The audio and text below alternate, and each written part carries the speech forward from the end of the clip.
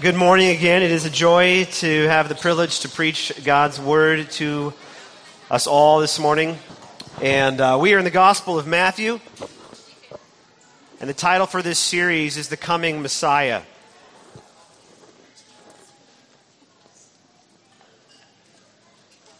And in our text this morning, we're going to meet John the Baptist, who is preparing the way for the coming Messiah. In John's life and in his preaching, we'll see a culmination of the Old Covenant and the Old Testament prophets who are always pointing forward to the coming Messiah in the kingdom of heaven. So the text this morning that I'd like to call your attention to is the Gospel of Matthew, chapter 3, verses 1 through 12. So I'll read God's word and then I will pray for our time together. Matthew chapter 3, verses 1 through 12. This is the word of the Lord. In those days, John the Baptist came preaching in the wilderness of Judea. Repent, for the kingdom of heaven is at hand. For this is he who was spoken of by the prophet Isaiah when he said, the voice of one crying in the wilderness, prepare the way of the Lord, make his paths straight. Now John wore a garment of camel's hair and a leather belt around his waist, and his food was locusts and wild honey. Then Jerusalem and all Judea and all the region about the Jordan were going out to him, and they were baptized by him in the river Jordan, confessing their sins. But when he saw many of the Pharisees and Sadducees coming to his baptism, he said to them, you brood of vipers, who warned you to flee from the wrath to come? Bear fruit in keeping with repentance. And do not presume to say to yourselves, we have Abraham as our father. For I tell you, God is able from these stones to raise up children for Abraham. Even now the axe is laid to the root of the trees. Every tree, therefore, that does not bear good fruit is cut down and thrown into the fire. I baptize you with water for repentance. But he who is coming after me is mightier than I, whose sandals I am not worthy to carry. He will baptize you with the Holy Spirit and fire. His winnowing fork is in his hand, and he will clear his threshing floor and gather his wheat into the barn, but the chaff he will burn with unquenchable fire. Let's pray together. Father, we thank you for your word. We thank you that it is living and active. God, we ask that it would do its work in our hearts, that we be conformed by the teaching and the preaching of your word, Lord, that Christ will be magnified, that Christ would be glorified in our lives, Lord. Guard us and keep us from the evil one, Lord. We pray that the Holy Spirit would illuminate the text, illuminate our hearts, Lord, to understand and apply the word to our lives, that we would be hearers and doers of the word. We thank you, Lord, for this time. It is a joy to gather together in Jesus' name. It is a joy, Lord. We thank you. We pray all this in Jesus' name. And all God's people said, amen. Well, we find in this Gospel of Matthew good news, the coming Messiah, the one who will save his people from their sins. As we explored in weeks past, Jesus Christ is the son of David, the king. He is the son of Abraham, the great patriarch, the one to whom the Lord promised, through your offspring, all the nations of the earth will be blessed. Jesus is the Son of God. As the angel told both Joseph and Mary, this child is from the Holy Spirit. And as this glorious gospel unfolds, as heaven breaks in, as God comes to dwell with us, we see the true nature of God, the true humility of God, the condescension of Christ. For although Jesus is the son of David and the son of Abraham, his family pedigree is not polished or pretty. Our author intentionally includes rather racy and scandalous parts of our Lord's genealogy to remind us again of the depth of Christ's condescension and how this man of sorrows has come to taste our sadness. Mighty God becomes humble man, a baby born in the small town of Bethlehem to poor pilgrim parents. And while still a vulnerable child, he's a refugee, exiled in Egypt, running from a tyrannical king who seeks to kill him. And when he returns from this exodus, rather than enter into Jerusalem, the rightful home of the King of the Jews, he's raised in a small, no-name town of Nazareth in northern Galilee. And as we'll see in our text this morning, in God's providence, he sends a messenger to prepare the way and announce the good news of the coming king. This messenger, like our Lord, cries, "Repent, for the kingdom of heaven is at hand." And the kingdom of heaven, God's kingdom, is not of this world.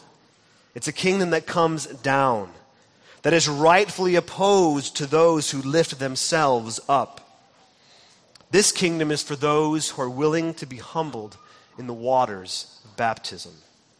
For as our Lord said, unless a kernel of wheat falls into the earth and dies, it remains alone.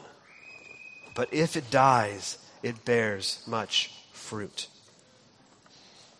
3 points for us this morning: the last prophet, his message, and his Messiah. Point number 1, the last prophet. Throughout human history, God has made covenants or promises with his people. God made a covenant with Noah. God made a covenant with Abraham. God made a covenant with Moses. God made a covenant with David. And throughout human history, God's people have broken those promises and turned away from the living God to worship and serve false gods, to pledge allegiance to created things rather than to the Creator. And God's people have suffered for their rebellion. And in today's story, Israel is in a similar place. Their king is cruel, the religious elite are corrupt, and Rome is occupying, and their hearts are discouraged and doubting the promises of God. And yet, despite their rebellion, God, in his mercy, sends prophets to call people back to himself, to repent and return to God, to experience the joy and blessing of God once again. And as these prophets preached, they always seemed to be pointing forward to the great day of the Lord, where the relationship between God and his people would be different, to a time when the true King of Kings would rule and reign on the earth and destroy all rebellion, all sin, and all wickedness. Now, before we listen to this last prophet, let's go back. Let's listen to a couple of the prophets of old. And one striking thing that 2 of these prophets in particular speak of as they look forward to this day of the Lord, to God's kingdom reign on the earth, is a time when God will make a new covenant, an everlasting covenant with his people, and deal with sin once and for all. And these 2 prophets are Jeremiah and Ezekiel. So let's listen and consider these prophets' message. If you have your Bibles, turn to Jeremiah chapter 31. Jeremiah chapter 31. Go to the middle of the Bible, Isaiah, and then hang a right. Isaiah, Jeremiah, chapter 31. The prophet Jeremiah, he is living during the time when the nation of Israel is divided. Surrounding nations of Assyria and Babylon are a constant threat. The people are in deep distress. They're longing for God to deliver them. And in Jeremiah 31, we read these beautiful words as Jeremiah speaks about the restoration of Israel. I'll read verses 1 through 6, and then I'll jump down to verse 31. For Jeremiah, verses 1 through 6. At that time, declares the Lord, I will be the God of all the clans of Israel, and they shall be my people. Thus says the Lord, the people who survived the sword found grace in the wilderness. When Israel sought for rest, the Lord appeared to him from far away. I have loved you with an everlasting love. Therefore, I have continued my faithfulness to you. Again, I will build you, and you shall be built, O virgin Israel. Again, you shall adorn yourself with tambourines, and shall go forth in the dance of the merrymakers. Again, you shall plant vineyards on the mountains of Samaria. The planters shall plant and shall enjoy the fruit. For there shall be a day when watchmen will call in the hill country of Ephraim, arise and let us go up to Zion, to the Lord our God. And verse 31. Behold, the days are coming, declares the Lord, when I will make a new covenant with the house of Israel and the house of Judah. not like the covenant that I made with their fathers on the day when I took them by the hand to bring them out of the land of Egypt. My covenant that they broke, though I was their husband, declares the Lord. For this is the covenant that I will make with the house of Israel after those days, declares the Lord. I will put my law within them, and I will write it on their hearts, and I will be their God, and they shall be my people. And no longer shall each one teach his neighbor and each his brother, saying, Know the Lord, for they shall all know me, from the least of them to the greatest, declares the Lord. For I will forgive their iniquity, and I will remember their sin no more. Amen. Consider Ezekiel. Keep going in your Bible. Isaiah, Jeremiah, Ezekiel, chapter 37. He's following after Jeremiah. He is in exile in Babylon, and he too is longing for the day when God will come and restore Israel. And in chapter 37 of Ezekiel, we have the famous Valley of Dry Bones vision. And down in verse 21, kind of in the middle of verse 21, I'll start reading. It says, Thus says the Lord God. So it's Ezekiel 37, right there in 21. Thus says the Lord God, Behold, I will take the people of Israel from the nations among which they have gone, and I will gather them from all around and bring them to their own land, and I will make them one nation in the land on the mountain of Israel.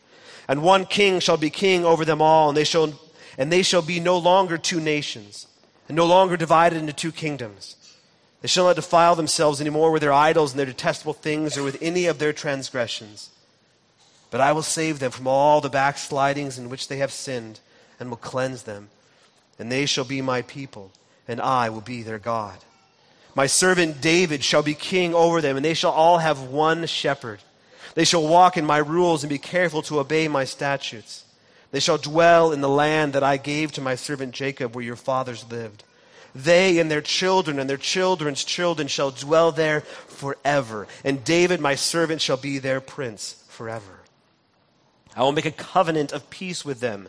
It shall be an everlasting covenant with them. And I will set them in their land and multiply them, and will set my sanctuary in their midst forevermore.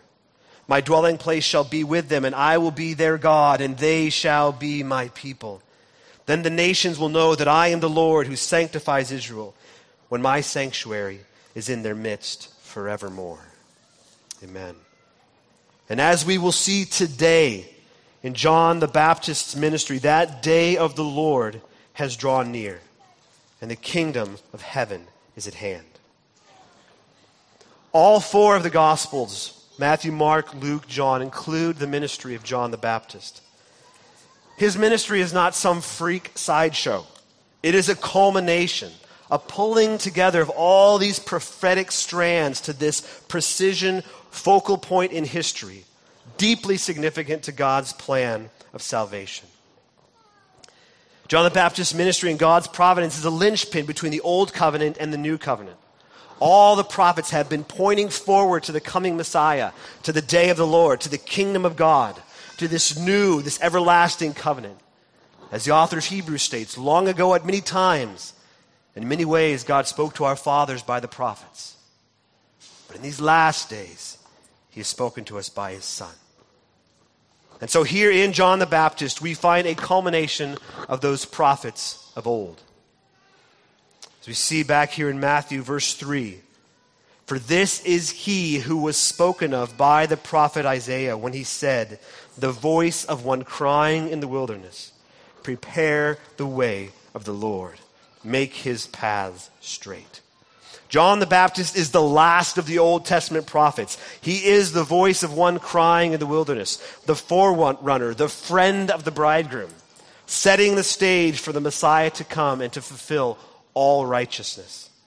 He is a herald going before the glorious processional of the king, clearing a way, announcing the good news of the king's rule and reign.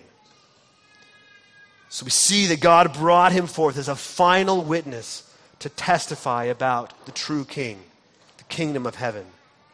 This king who commands allegiance from all the kings and kingdoms of the world. Here in verse 4, we again see Matthew pointing us back to the prophets of old.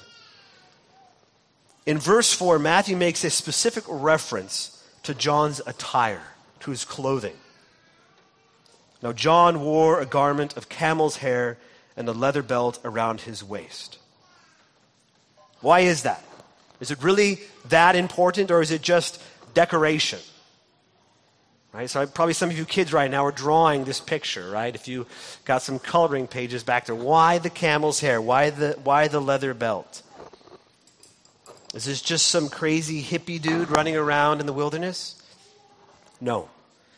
Matthew specifically mentions that what John wore to help the reader, connect the dots and identify John the Baptist with the prophets of old. If you were to go back and read in 2 Kings 1:8, we read about the prophet Elijah. And it says this: he wore a garment of hair with a belt of leather around his waist. Matthew says, now John wore a garment of camel's hair and a leather belt around his waist. This is not coincidental. This is authorial intent. I would argue that both John himself and Matthew, who is describing John the Baptist, are intentionally trying to relate and connect John's ministry with the ministry of Elijah. Okay, so the author is showing us how John the Baptist is like the Old Testament prophet Elijah. But what is so significant about that? Why is he dressing this way? I would say John intentionally dressing like the prophet Elijah. You know, like you kind of dress like your heroes of old, right? Why is he doing this? And why is Matthew paying so much close attention? Well, because like Isaiah prophesied about this voice of one crying in the wilderness, preparing the way of the Lord, so too the prophet Malachi speaks of a similar figure, which Joshua read this morning, preparing the way for the Lord. Malachi chapter 3, the Lord speaking, behold, I send my messenger, and he will prepare the way before me. And the Lord whom you seek will suddenly come to his temple, and the messenger of the covenant in whom you delight. Behold, he is coming, says the Lord of hosts. But who can endure the day of his coming? And who can stand when he appears? For he is like a refiner's fire. And then the book of Malachi closes with these words. Behold, I will send you Elijah the prophet before the great and awesome day of the Lord comes. So a faithful Jew who loves the scriptures, treasures God's word, recognizes that before the Messiah comes, a forerunner will come, and it will be Elijah or one like Elijah. And isn't that what our Lord Jesus says, right? John the Baptist eventually gets imprisoned by Herod. His disciples come to him and say, hey, what's up? Are you the Messiah? And Jesus says this about John. For all the prophets in the law prophesied until John, and if you are willing to accept it, he is the Elijah who was to come. So Matthew's making it very clear for us. John the Baptist is the Elijah who is preparing the way for the Lord. So if John the Baptist is the last prophet of old who prepares the way of the Lord, how is he doing it? What is his message? Point number 2, his message. John begins his ministry by preaching, repent, for the kingdom of heaven is at hand. And if you were to fast forward to the beginning of Jesus' ministry, you will hear that exact same refrain. Repent, for the kingdom of heaven is at hand. Repent. God's kingdom is here. Men and women have lived in rebellion against God, and now is the time to repent, to turn from sin, to stop running from God and turn to God, confessing our sins. This word repent indicts us. It tells us we are going the wrong direction. And this word is the essence of the law. The law brings a conviction of sin. Isn't that what you felt today during the catechism question? Or felt during this week as you were teaching your kids or teaching yourself this question? What does the law of God require? Personal, perfect, perpetual obedience, that we love God with all our heart, soul, mind, and strength, and love our neighbor as ourselves. What God forbids should never be done, and what God commands should always be done. As we read that, as we discuss it, as we hide it in our heart, it hits us hard, it cuts us deep. It makes us feel the weight of our sin and our rebellion against God. Perfect obedience? Not 75%, not 95%, perfect, flawless. Perpetual obedience, ongoing, always, 24/7, always loving God with everything I am, always loving my neighbors myself, obeying every command of God, and never drifting and never straying. Do you feel that weight of the law? John's message, both his life and his preaching, are testifying to the law of God. And yet, even amidst that weight, we see a threshold to the gospel. For as the Proverbs say, he who conceals his transgressions will not prosper, but he who confesses and forsakes them will obtain mercy. And that is what John is doing. He is calling people to repent of their sins. And they are coming and they are confessing their sins and they are receiving mercy. What a gift. What a gift. All have sinned. All have fallen short of the glory of God. We deserve God's just judgment and wrath. But what does God do? He sends us a prophet, John, to call people to turn from their sin. That's what repentance means. Stop believing that you can somehow discover the truly good life apart from God. God is gracious, brothers and sisters, not wishing that any should perish, but that all should reach repentance. And so to prepare the way for Jesus, the Messiah, who is going to save his people from their sins, he sends John the Baptist to call the people to repent, to show them God's holy law and his perfect standard of righteousness, for them to see how desperately they need a Savior. And that's a mercy. God could simply judge the wicked and be done with it. But he's gracious. He's compassionate. He's slow to anger. He's rich in love. He relents from sending calamity. Think of the prophet Jonah. Who's the stingy one in that story? Jonah. Jonah wants fire to come down on the Ninevites. But God is merciful and he wants to save the Ninevites. He's deeply concerned for the 120,000 who don't know their right from their left. So this strong call to repent truly is a mercy. God is holy, but God is love. And in his holiness, he desires us to share his holiness, to be in relationship with him. So in love, he sends prophets to speak the word of God and call people to repentance. In my studies, I was deeply enriched by a commentary that Matthew suggested, Frederick Bruner's commentary. I'd highly recommend it. And listen to how he reflects on this dynamic between John's ministry of law preparing the way for Jesus' gospel ministry. Without the law, we will feel little need for the gospel. Without knowing our sickness, we will not seek the physician. John the Baptist, with his withering message, belongs in the Christian canon and church, not as the Savior, but as the preparer for the Savior. John is right. God wants fruit worthy of a life that has changed its direction. It will be the claim of the whole gospel of Jesus Christ, according to Matthew, that the source of power for the fruit demanded by John will be found in the one to whom John points. Bruner then goes on to say how not only does John's message prepare the way for the gospel, but it also protects the gospel. Bruner writes, John precedes the ministry of Jesus in order to protect Jesus' grace from being understood as indulgence and his free pardon of sin from being understood as free license to sin. Everything God does for us in Christ is done so that we might be personally righteous. Everything God does for us in Christ is done so that we might be personally righteous. John the Baptist is declaring to the people that they need to repent of their sins. So in our text, what marks true repentance? I think there's three things we see here: confession, baptism, and fruit. So let's look at those very briefly. Confession, baptism, and fruit. People are coming and confessing their sins. They're confessing their rebellion against God. And in this context, they are openly admitting their sins. They're coming to John in the wilderness, and they are publicly admitting that they are full of sin. One commentator states, the remedy for sin is not denying sin's presence or explaining it away, but openly admitting it. We are free from sin only when we face it. Sin is remitted where sin is admitted. So confession is a mark of true repentance. Baptism. Again, here we see glimpses of the gospel.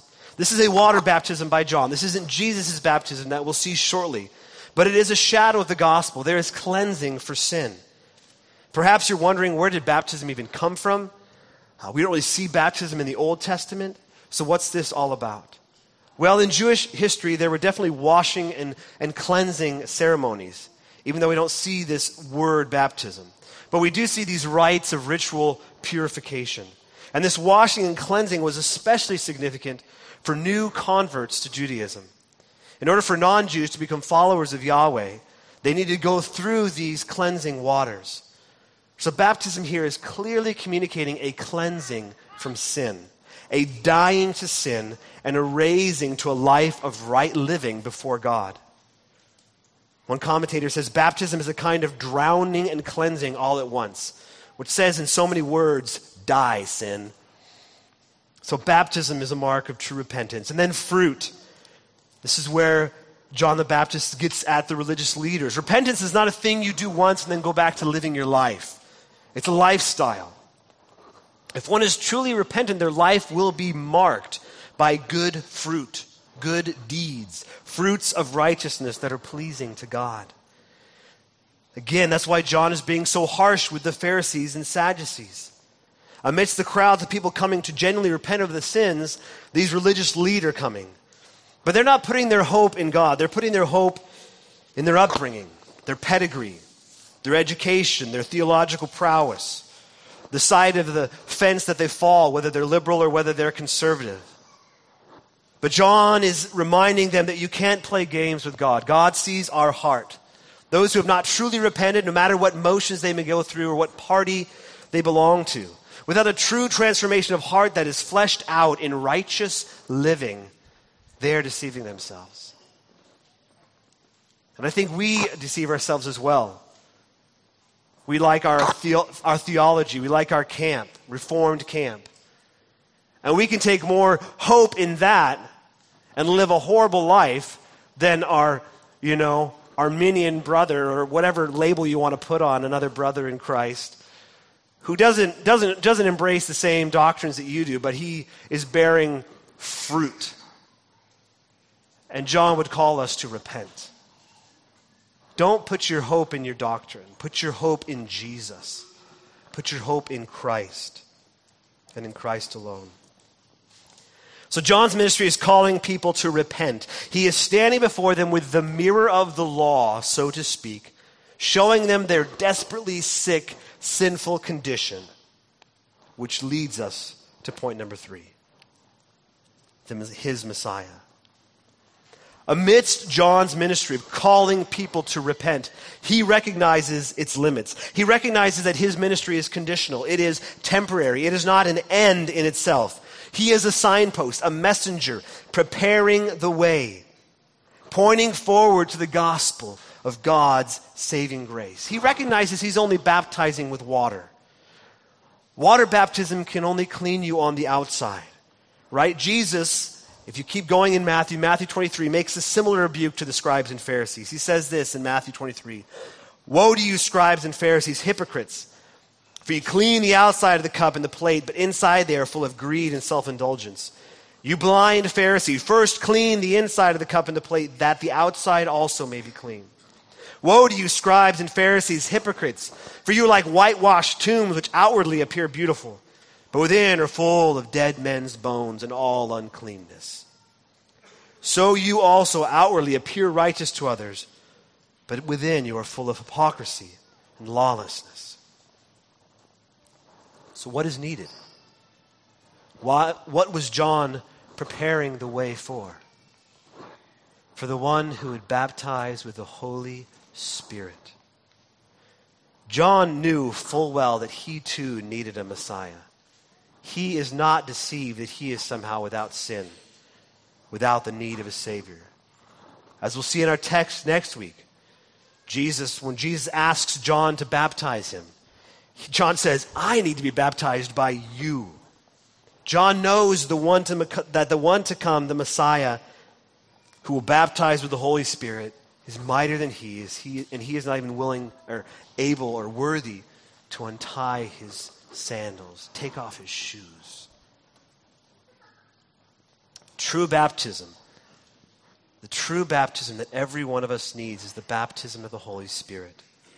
As Jesus said to Nicodemus, unless one is born again, born from above, born of the Spirit, he cannot see the kingdom of God.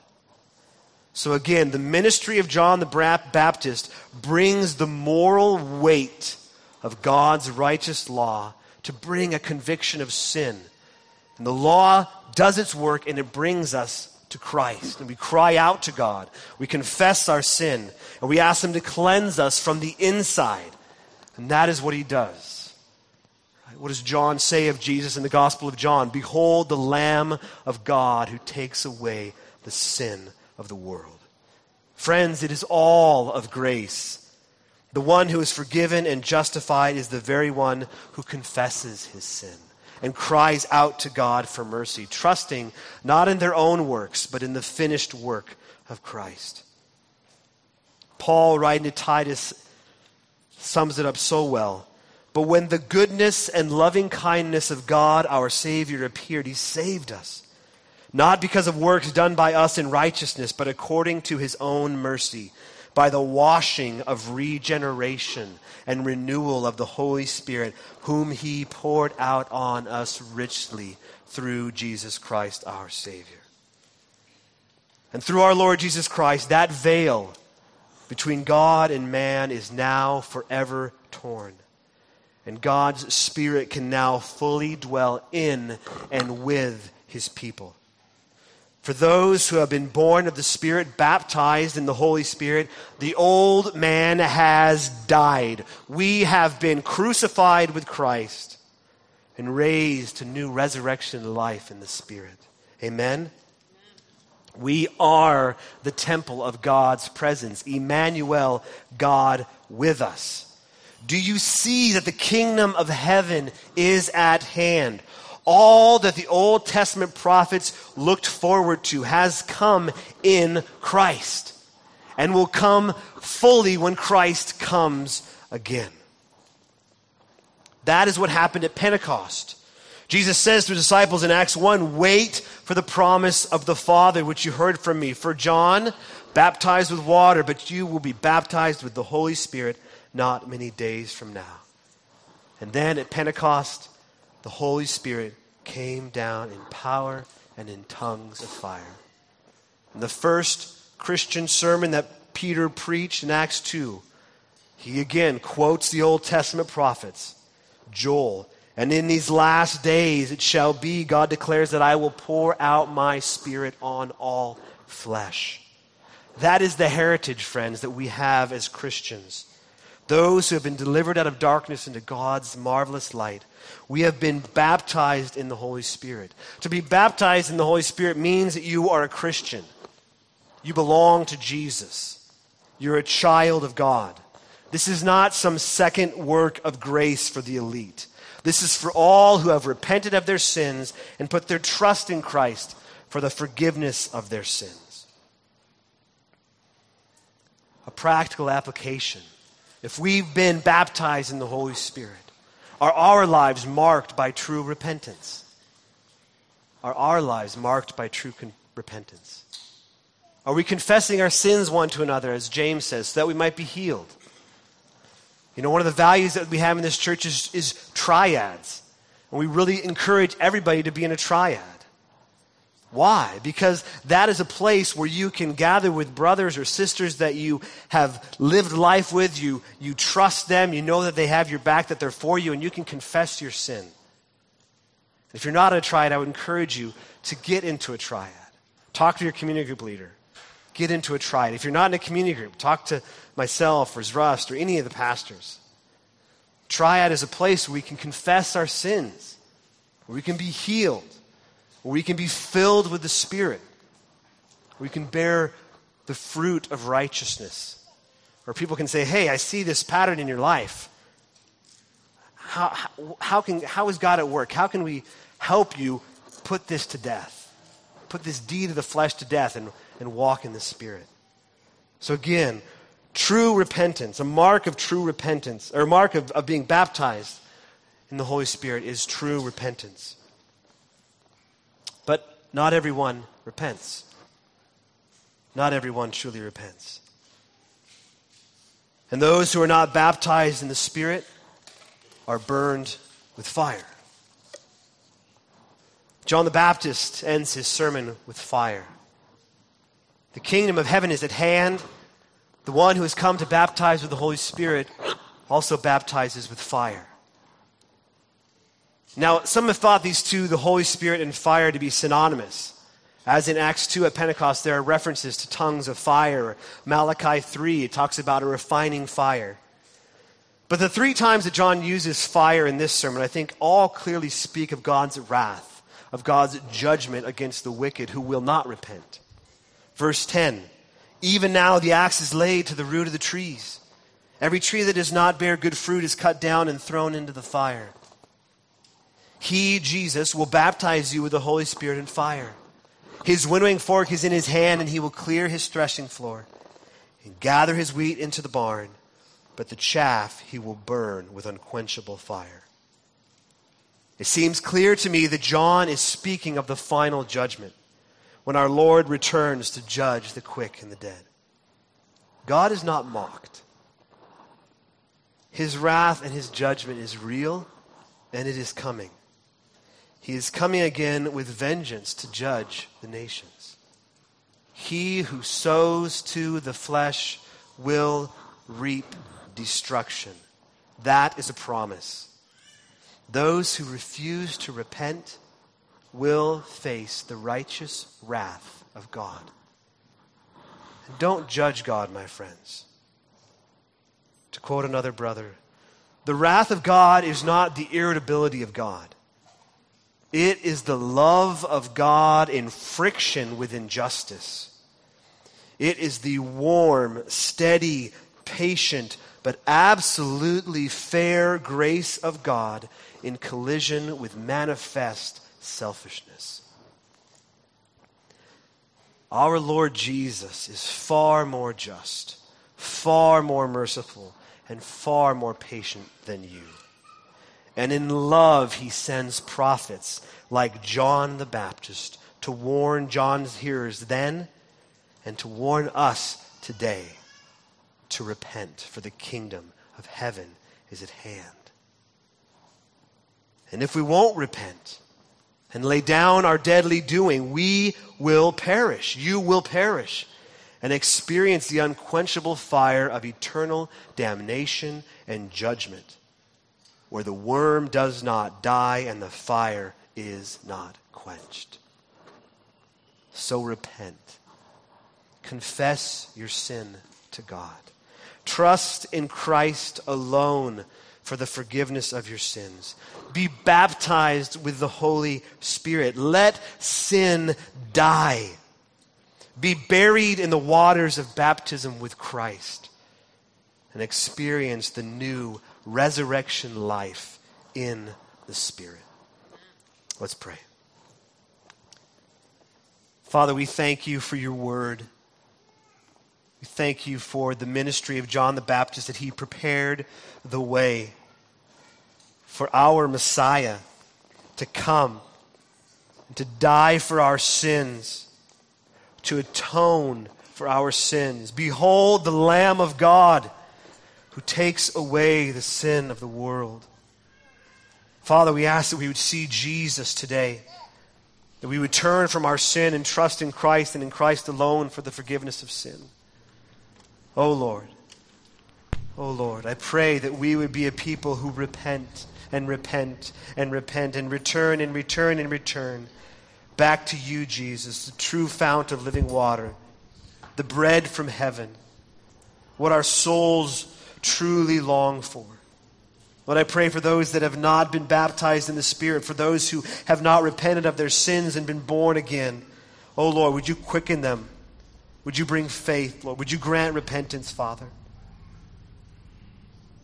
Lord, we thank you. Thank you for this church, Lord. We thank you for the gift of preaching your word. Lord, may we be changed by your word. We love you, Jesus. We thank you. In Jesus' name, all God's people said, amen. We're going to take communion together. This is the Lord's table. It's for those who have repented, trusted in Christ, you've been baptized, showing that you've died with Christ and you've been raised again to newness of life. If that describes you, you are welcome at this table. If that does not describe you, then our call to you, my call to you, is to repent and trust in Christ alone for the forgiveness of your sins.